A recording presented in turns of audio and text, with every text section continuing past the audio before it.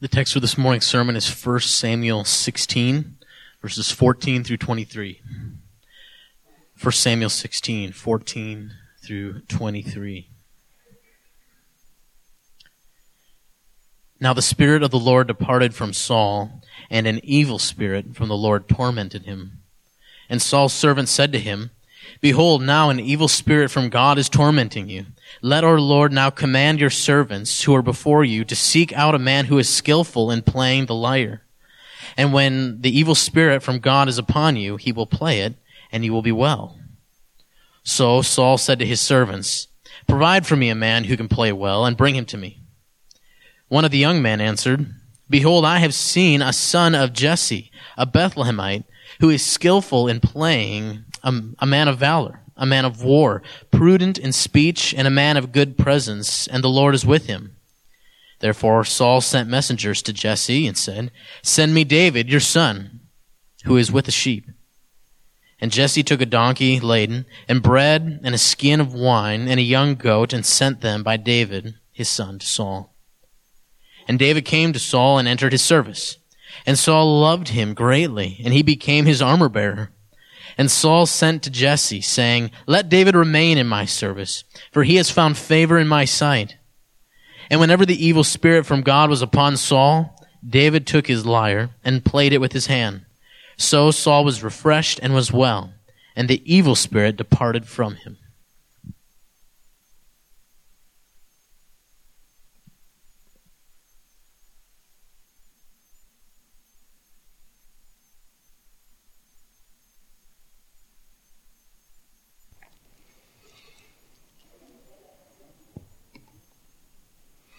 All right, let's pray. Father, I just ask that you would help me now open up your word, that your word would work in our lives in ways that would change us for your glory, that we would be salt, Lord, in a world that is dark, that we would be light, that we would be able to love those around us that don't know you. Father, I pray that you would make us more like David and more like Christ. I just pray this in Jesus' name. Amen.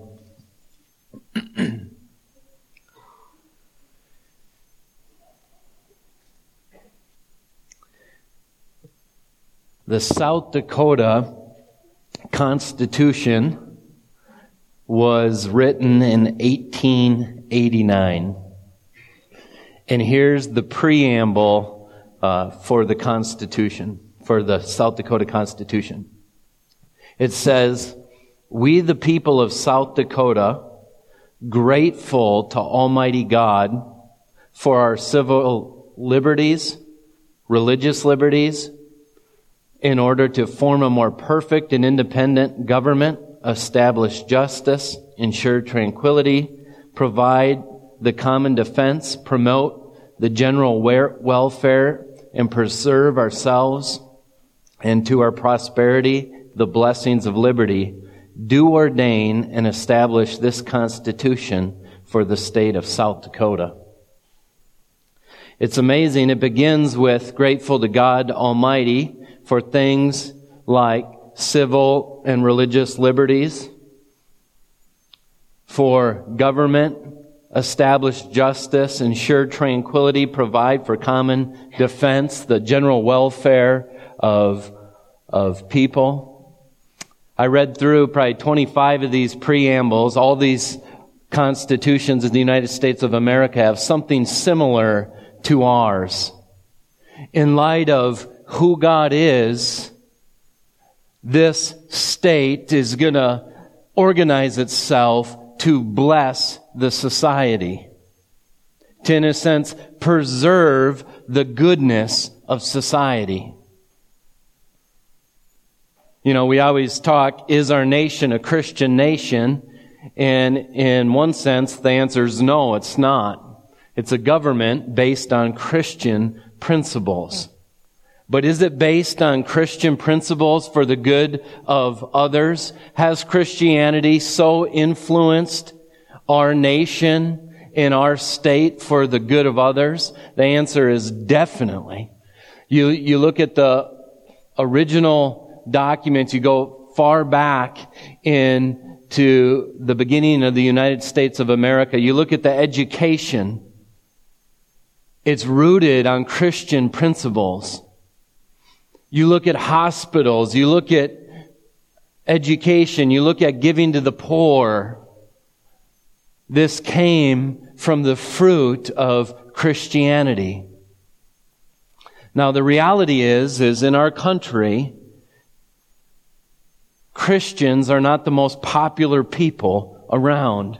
We're not appreciated for all the good our parents and grandparents and Christians that have gone before us have brought to this nation, to the place where we live. And my question is, how ought we to respond? Ought we to look to the society around us and be angry and say, you ought to appreciate us, you ought to recognize all these good things that you inherit because of Christian principles. You ought to appreciate us. Should we get bitter? Should we view them as the enemy? I think today's text is really practical. We look at David's life. We see how God's going to use him to bless the nation of Israel, to bless believers, and to even bless his enemies. And to be a sense of preservation for even Saul, God's rejected servant.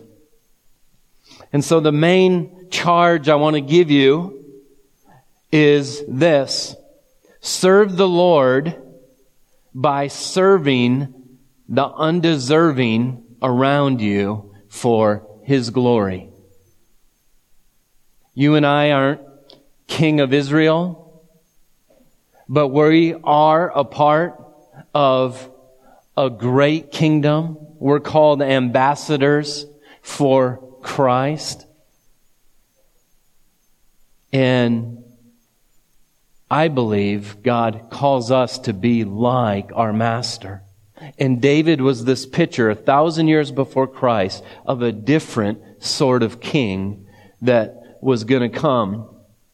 So basically in your notes there, as I read through this text, now we went through this last week, this text last week, the second half of the sermon, but we kind of ran out of time.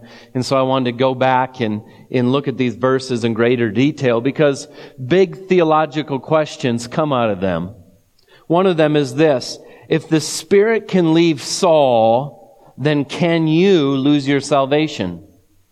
Can the Holy Spirit leave you if we're told that, in a sense, God pulled His Spirit from Saul and gave him a harmful spirit? Second question we're going to ask, or that comes up when looking at this text: did God really send an evil spirit? I thought only good came from God. This is a question that might come up. And the third theological question: what does God sovereignly, or why does God sovereignly ordain David to comfort Saul from this harmful spirit? If God takes His Spirit from Saul, gives him a harmful spirit for judgment, why does God sovereignly raise up David to help Saul deal with the harmful spirit? I think that's a good question to ask. Why is God working in the way He's working? And then there's going to be 3 application questions that I think we all ought to ask ourselves in light of this. What has God chosen and empowered you for? God gave Saul His Spirit to be king. He gave David His Spirit to be king. Well, you, Christian, what has He called you for? What has He empowered you for? What has He given His Spirit to you for? Second, what does godly service look like for David? We're going to look at his service and for you. And thirdly, how does God's restraining and saving grace flow through your life? So let's begin by looking at verse 14. 1 Samuel 16, starting in verse 14. Let's read verse 13 first here, just so we see this transition. Then Samuel took the horn of oil and anointed him in the midst of his brothers. And the Spirit of the Lord rushed upon David from that day forward. And Samuel rose up and went to Ramah. So we see the Spirit of the Lord rushing upon David. This is the big transition in Israel's kingship from Saul to David. The next many chapters is going to be Saul and David in each other's lives. One of them has the Spirit of God. One of them, the Spirit of God is left. Look at verse 14. Now the Spirit of the Lord departed from Saul, and a harmful spirit from the Lord tormented him. So you just couldn't see a bigger contrast. We got to see Saul working on behalf of Israel with the Spirit of God helping him, defeating some of their enemies. But then when Saul began to stop listening to the prophet, to God's word, and do things his own way, God pulls His Spirit and gives it to David. David's going to be the main character from here on out in 1st and 2nd Samuel. And from the very beginning, we get to see character traits. We get to see a picture of a different type of king.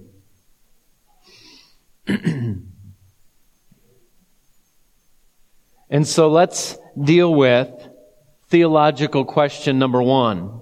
If the Spirit can leave you, or if the Spirit can leave Saul, then can you lose your salvation? Look at what it says, verse 14. Now the Spirit of the Lord departed from Saul. A harmful spirit from the Lord tormented him. The answer to this question, obviously, is no. We cannot lose our salvation, and the Spirit of the Lord will never leave a Christian. So how can this be if the Spirit came upon Saul and he lost it? Well, the answer is that when the Spirit rushed upon Saul, the Spirit didn't bring regeneration. That's a fancy word for the new birth. He didn't bring about saving faith in God the same way it does for New Testament Christians. In the Old Covenant, the Spirit of the Lord worked upon people, and temporarily, it's even said, can come into someone, a special leader in Israel, but not generally to everyone in Israel, all the believers in Israel. If you wanted to be close to God in Israel, you got close to the temple, where the Spirit of God dwelt. You got close to the people of Israel. If you were a foreigner, you wanted to follow the true and living God, well, you needed to get information from the people of God. You needed to worship God the way the God of Israel called for you to worship. In the new birth, the Spirit of God enters into us. This is the newness of the new covenant. This is what makes the new covenant better than the old covenant. This is why in the Old Testament, for example, in Ezekiel 36, we read about this new birth where he says, and I will give you a new heart, and a new spirit I'll put within you. I'll remove the heart of stone from your flesh and give you a heart of flesh. And I'll put my spirit within you and cause you to walk in my statutes and to be careful to obey my rules. So Ezekiel's looking forward to a day when the Spirit of God will be inside the people of God permanently and forever. This is why Jesus said in John 37, we read this, on the last day of the feast, the great day, Jesus stood up and cried out, if anyone thirsts, let him come to me and drink, and whoever believes in me, as the scripture has said, out of his heart will flow rivers of living water. The one who believes in me, Jesus says, will never thirst. Out of him will come streams of living water. What's he talking about? Here's what it says, verse 39. Now this he said about the Spirit, whom those who believed in him were to receive. For as yet the Spirit had not been given, because Jesus was not yet glorified. So the Spirit wasn't yet flowing out of people the way it's going to be, because Jesus wasn't yet glorified. Then in John 14:16, he says this, and I'll ask the Father, and he'll give you another helper to be with you forever, even the Spirit of truth, whom the world cannot receive, because it neither sees him nor knows him.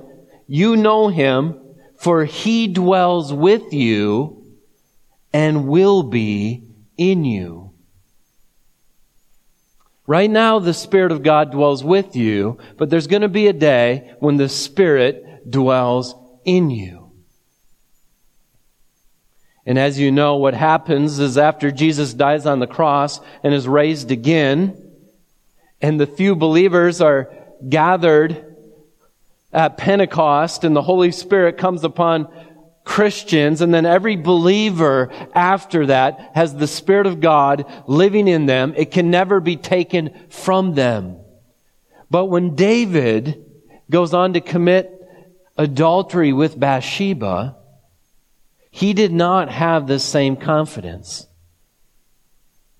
David's prayer is that, Lord, don't take your Spirit from me. He saw it happen to Saul. And so when we're reading about the Spirit rushing upon David, this is the Spirit not to bring new life in the form of regeneration, but to give the king the ability to lead his people. That's why the Spirit was given to Saul, and that's why the Spirit comes upon David.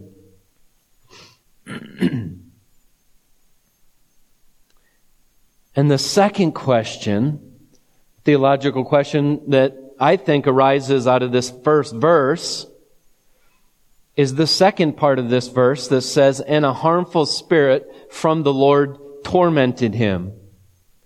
If you have a different translation, NASB, NIV, King James Version, it's going to say, and an evil spirit from the Lord tormented him. Which raises the question, can God send evil, harmful spirits upon people? I thought God only brings good to people. You know, this is a good question to ask. And I want to answer it in a couple ways. First of all, I'll tell you right out, I think the ESV translates this the best, harmful spirit. I don't think we're supposed to see this as a demon being sent to Saul, but rather an angel of judgment that brings harm upon Saul for disobeying him. But let's Others think, no, this is in fact an evil spirit. Well, do we even have a category for this? Remember Job, when the Lord says, have you ever considered my servant Job to Satan? Satan comes to speak with God, and then Satan torments Job and afflicts him only as much as the Lord allows. And in Job 2:10, Job says this.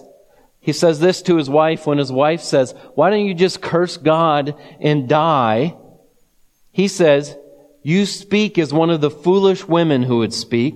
Shall we receive good from God, and shall we not receive evil? In all this, Job did not sin with his lips. And then in Isaiah 45, verses 6 and 7, we read this about God. I am the Lord, there is no other. I form light, and I create darkness. I make well-being and create calamity. I am the Lord who does all these things. So in the Old Testament and in the New Testament, we're given a God who is sovereign over the blessing and the tornado that wipes out a town. Amos 3:6, is the trumpet blown in a city and the people are not afraid? Does disaster come to a city unless the Lord has done it? And remember Paul with the thorn in his flesh? Here's what he says. So to keep me from becoming conceited because of the surpassing greatness of the revelations, so he got to see heaven, he said, a thorn was given me in the flesh, a messenger of Satan to harass me, to keep me from becoming conceited. So you have Paul saying that the Lord sovereignly, through a messenger of Satan, is keeping Paul from becoming conceited and keeping him Christ-like. So if it means an evil spirit was sent to Saul in the fact that it was a demon, we even have categories in Scripture where God is sovereign even over calamity and all these things. God doesn't stand behind evil the way He stands behind good. Any good and perfect gift comes from the Lord. We're supposed to see it as first person action flowing out of His goodness.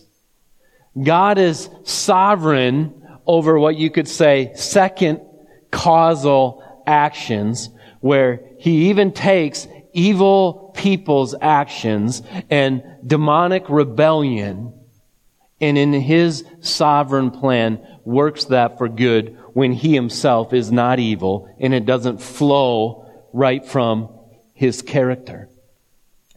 These are difficult things to comprehend, but this is how the Scripture gives it to us. But I'm here to tell you that this is good news.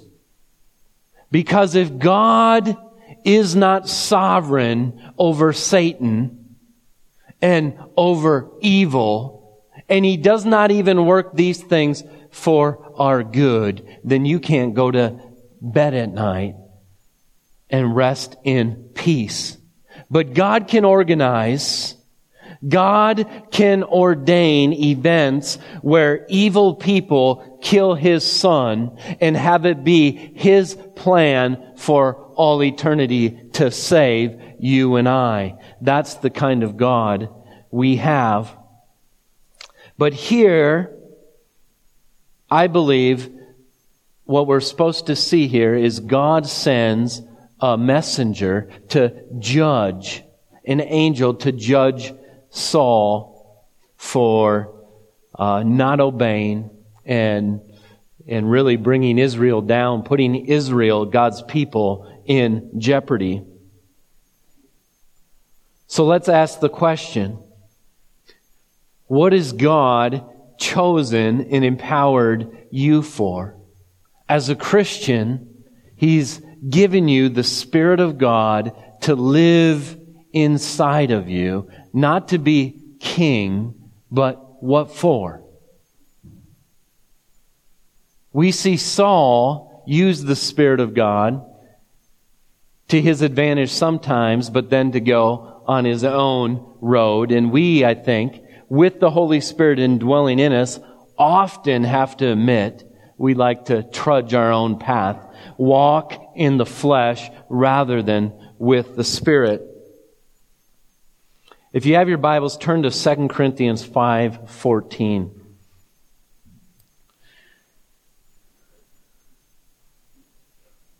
I think this is one of the clearest places we can answer the question, what has God chosen me for? What has God empowered me to do?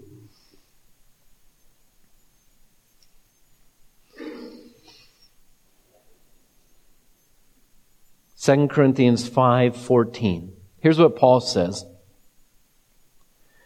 For the love of Christ controls us, because we've concluded this, that one has died for all, therefore all have died. And He died for all, here's the first purpose, that those who live might no longer live for themselves, but for Him who for their sake died and was raised. One of the reasons Jesus died for you is that you could die to yourself. You would quit living selfish lives where you're king of your life.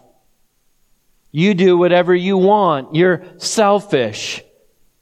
But He died for you so that you can die to you and become a servant of the King. What you were created for. You're made to be a warrior, to be at war, not with your neighbors, not with non-Christians, but with your own selfishness in your heart, which we're all born with as fallen sons and daughters of Adam. So that's the first thing. But then we read on and it says this. From now on, therefore, we no longer we regard no one according to the flesh. Even though we once regarded Christ according to the flesh, we regard Him thus no longer. Therefore, if anyone is in Christ, he's a new creation. The old has passed away. Behold, the new has come. All this is from God, who through Christ reconciled us to Himself. And here's your job description. And gave us the ministry of reconciliation. That is, in Christ, God was reconciling the world to Himself, not counting their trespasses against them, and entrusting to us the message of reconciliation. Therefore, here's your job description title. Therefore, we are ambassadors for Christ. God making His appeal through us. Where's the prophets now? Where's the ones speaking God's words now? Here's God's plan sitting right before me. You all speaking on God's behalf to a world that may hate you, may hate your principles, may hate your God, but you're called not to be a spirit of judgment on the world, but to be ambassadors for Christ, to bring the good news that God's righteousness can be given to sinners. That's what we're called to be. Warriors against our own flesh and ambassadors for Christ. That's the job description. That's why God gave you His Spirit to live inside you. and to live inside me. That's the course set. Personal sanctification, which means a lot of painful heart work, dying to self so that I can love others, and bringing the good news to a lost world. Well, what does this sort of service look like as ambassadors? What does it look like to be a servant of God? Look at verse 15, verses 15 through 18. What does it look like in David's life here? So the harmful spirits come upon Saul, and Saul's servants said to him, "Behold now, a harmful spirit from God is tormenting you." So somehow his servants sensed this is a spiritual oppression from God. "Let our Lord now command your servants who are before you to seek out a man who is skillful in playing the lyre. And when the harmful spirit from God is upon you, he will play it, and you will be well." So this is some sort of stringed instrument. It might not be as big as the pictures we see of David playing the harp. But they say, "Here's what we need to do. Here's what you need to do, Master. Let us find someone who can play this. And when the harmful spirit is upon you, he will play it, and you will be well." So Saul said to his servants, "Provide for me a man who can play well, and bring him to me." I love this. Look at verse 18. "And one of the men answered." You just look at the hand of God here. God secretly and privately has already anointed David to be the new king. Nobody knows this except Jesse and the few people that were at the sacrifice. And one of his servants says, "Behold, I've seen the son of a son of Jesse the Bethlehemite, who is skillful in playing, a man of valor, a man of war, prudent in speech, a man of good presence, and the Lord is with him." Isn't this unbelievable? God chooses David, and now Saul is going to choose David because one servant says, "You know what? I saw a young man who's good at playing. You know, why don't you pick him?" And in God's providence, David gets to come into the king's court, and he gets to serve the king. This is a king, in a sense, that God is raising up. He gets to see what happens behind the scenes as king. He gets to watch Saul make mistakes. He gets to look at one who's ruling in front of him, and God sovereignly brings him in to the kingship before he's recognized as king. And it's interesting what the servant says. A man of valor, a man of strength. This is a young man who's courageous. He's not afraid. I don't know if the stories we're going to find out next chapter, he's killed a lion and a bear with his bare hands. This is a young man whose brothers are always at war with the Philistines. He's grown up in a war situation. Some commentators say the family must have been a family of war because David hasn't slayed Goliath yet. But what this young man, or what this servant saw in David, is this is a courageous man of valor, man of war, prudent in speech. David was good with words. Proverbs 21:23 says, "Whoever keeps his mouth and his tongue keeps himself out of trouble." So the picture that we begin to get is a courageous young man who's not afraid of battle. He's careful with what comes out of his mouth. He uses his words for good. A man of good presence probably means a man of good looks. So he just has a presence about him. Now, we can't necessarily this doesn't mean we go worry about our outward appearance so we can be like David. He just happened to be blessed to have good looks. But the most important thing in this list is the last one. And it becomes the theme all throughout the rest of this book. The Lord is with him. You see, we get to see two kings side by side. Saul, who doesn't have the Spirit of God, and David.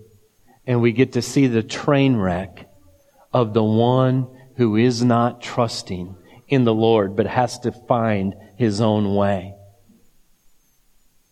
And so we see the character of this young man. And then look at verse 19. Therefore Saul sent messengers to Jesse and said, "Send me David your son, who is with the sheep." And Jesse took a donkey laden with bread and a skin of wine and a young goat, and sent them by David his son to Saul. You would never come to the king without some sort of gift. And David came to Saul and entered his service. And Saul loved him greatly. And he became his armor bearer. Now Saul would have had more than one armor bearer, but he became one of them. And we see what we know is going to be David's enemy in the world's perspective. David doesn't view him that way. Even when Saul tries to kill David in the future chapters, how does David see him? God's king. God has him in there. You see, we start to get an example from David. Who raises up kings? Who puts people in power? Does David agree with how Saul's leading the nation? No. But there's one he sees so clearly, and that is the Lord. And all throughout these next chapters, we're going to see David protecting the king of Israel that's trying to kill him, because his hope is in God and in God's sovereignty and in God's plan. It could never be said that David tried to go steal the kingship from Saul. The only thing you could ever say is God put David in there. David didn't scheme to get it. God, a man who's trusting in God, was raised up to king. It says Saul loved him greatly, and he became his armor bearer. And Saul sent to Jesse, saying, "Let David remain in my service, for he has found favor in my sight." Now, this doesn't mean he stayed with Saul from this point on, because when we get to David and Goliath, he's still a shepherd in a field. And so he's serving Saul, but still living at home. We know that because in chapter 18, verse 2, Saul took him that day and would not let him return to his father's house. So we're not yet full-time service for the king, but he is one of his servants. And so as the harmful spirit of the Lord torments Saul, he must have been like someone who's going mentally crazy. You know, how disheartening would this be when you're Saul's servants and here the king of Israel is acting in crazy ways. And they're looking for a way. How can we help him? And by God's grace, he sends him David to play music. I don't know that David ever played a song that wasn't to the Lord. I mean, all evidence we have of David's psalms was worship, praise to the Lord. When he slays Goliath in the next chapter, he does it with his pitcher, with the Lord clearly seen in front of him. But here we even see the grace of God. Because Saul gets to experience comfort from oppression through a man of God. God wants to use you that way too. He wants you to be a preserving agent in your neighborhood, in your workplace. All your coworkers might not get saved, but because you're there, that place ought to be brighter. The attitude that comes from you ought to bless those around you, even if they don't appreciate the blessing. This is what Christianity has always been in a dark world. Whether it was welcomed or not, Christianity, yes, speaks judgment to anyone who won't receive Christ. But even in that, even though Christians will tell the truth, it's going to be with love and service and self-sacrifice, is how those relationships ought to be. So we see restraining grace in David's life. And then look at verse 23. Whenever the harmful spirit from God is upon Saul, David took the lyre, played it in his hands. So Saul was refreshed and was well, and the harmful spirit departed. The last theological question I asked when I was reading this is, so why would God do it this way? And I think the answer is David is a picture. 1,000 years later, there's going to be a king who's different.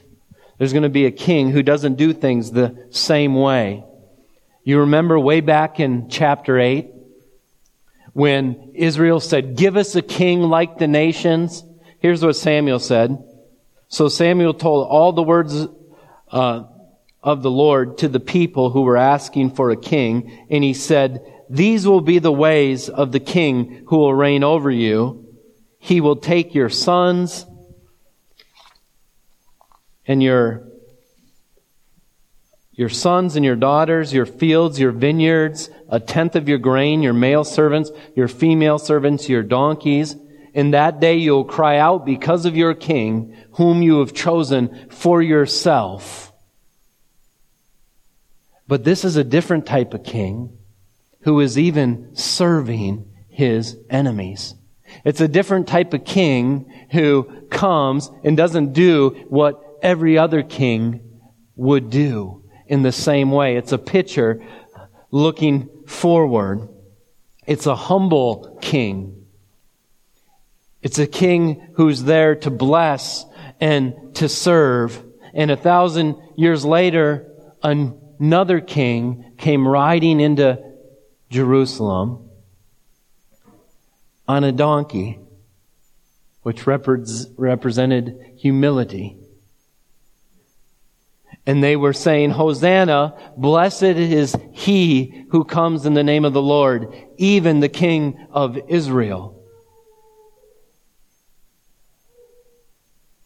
And the world doesn't know what to do with this kind of king who doesn't look the part. He's riding in on a donkey. And this is the king that, as we just read, Pilate says, you want me to kill your king? And they said, we have no king but Caesar. What an empty place Israel had become. The spiritual leaders said, our only king is Caesar. And they reject this king. And I can't help but think about the Lord that we were given. Listen, just listen to this. But God shows His love for us, and while we were still sinners, Christ died for us. He shows His love for you. He loved you when you weren't lovable. Ephesians 2:5. Even when you were dead in your trespasses, He made us alive together with Christ. By grace you have been saved. This is the best news in the world. Because we can't fool ourselves. All of us come in here with an overwhelming weight of guilt and sin that we know is in our hearts. God knows your heart. But the good news is God showed His love not to those who were lovable, but to those who were broken and sinful and had no hope. You see, I relate more to Saul, who screws up even though the Lord blesses me. But one comes like David. What did David learn that Saul never learned? Saul liked David because he could make his day a little better, but he never repented. When David committed adultery with Bathsheba, he begs that the Lord would blot away his sin and forgive him for his sin, and he repents. Saul was satisfied with just my life going a little better. You come in here today broken and sinful, whether you know it or not. Just think, God knows all of your thoughts. He knows not only your deeds, but He knows your thoughts. But God, listen to Paul to Timothy, I thank Him who has given me strength, Christ Jesus our Lord, because He judged me faithful. How did He do that? Appointing me to His service, though formerly I was a blasphemer, persecutor, and insolent opponent. Why did God choose me? Because I was a blasphemer, an insolent opponent, a persecutor. But I received mercy because I acted ignorantly in unbelief. And the grace of the Lord flowed for me with the faith and love that are in Christ Jesus. The saying is trustworthy and deserving of full acceptance. Now hear this. Christ Jesus came into the world to save sinners, of whom I am the foremost. There's only one type of person here that can be helped by God, and that's the one who recognizes their sin and that they can't do it on their own, falls down, confesses that sin, repents, and looks to Christ as their only hope. That Christ can take away their sin. Here's David's cry, Psalm 51:9. Hide your face from my sins. Blot out all my iniquities. Create me a clean heart, O God. Renew a right spirit within me. Cast me not away from your presence. Take not your spirit from me. This is the prayer of the repentant. And my last question is this. If you've received that grace and mercy because you realize you're a sinner, how does that then overflow to grace to others? To those who are your enemies, who don't like your faith? They've made you an enemy. You were saved when you were an enemy. We're ambassadors of reconciliation to God, so that people can be brought near to the Lord. My prayer is, as this world turns more against us as Christians, the more we love, the more we serve, the more we tell the truth about the gospel, that they need this king who's different than any other king. He's the Son of God, and He said, I came into this world not to be served, but to serve and give my life as a ransom for many. My prayer is that all of us would be this type of Christian. Someone who views the world around us saying, how can I serve? Even if it's Saul. Even if they're throwing spears at me, I'm going to pray for my enemies. I'm going to love my enemies and pray for those who persecute me. Father, will you help us be like this. None of us can be changed into this apart from your Spirit living in us, apart from your Spirit helping us be warriors to fight our own selfishness in our own hearts. God, I pray that we would recognize your grace. Right now, Lord, I pray people here who maybe came in here with guilt, you would let them know that it's a trustworthy statement. You came to save sinners. Lord, that they would trust you, that they would recognize they can't be good enough, and that they would repent and find their hope in you. Lord, thank you for this wonderful gospel. Pray this in Jesus' name. Amen.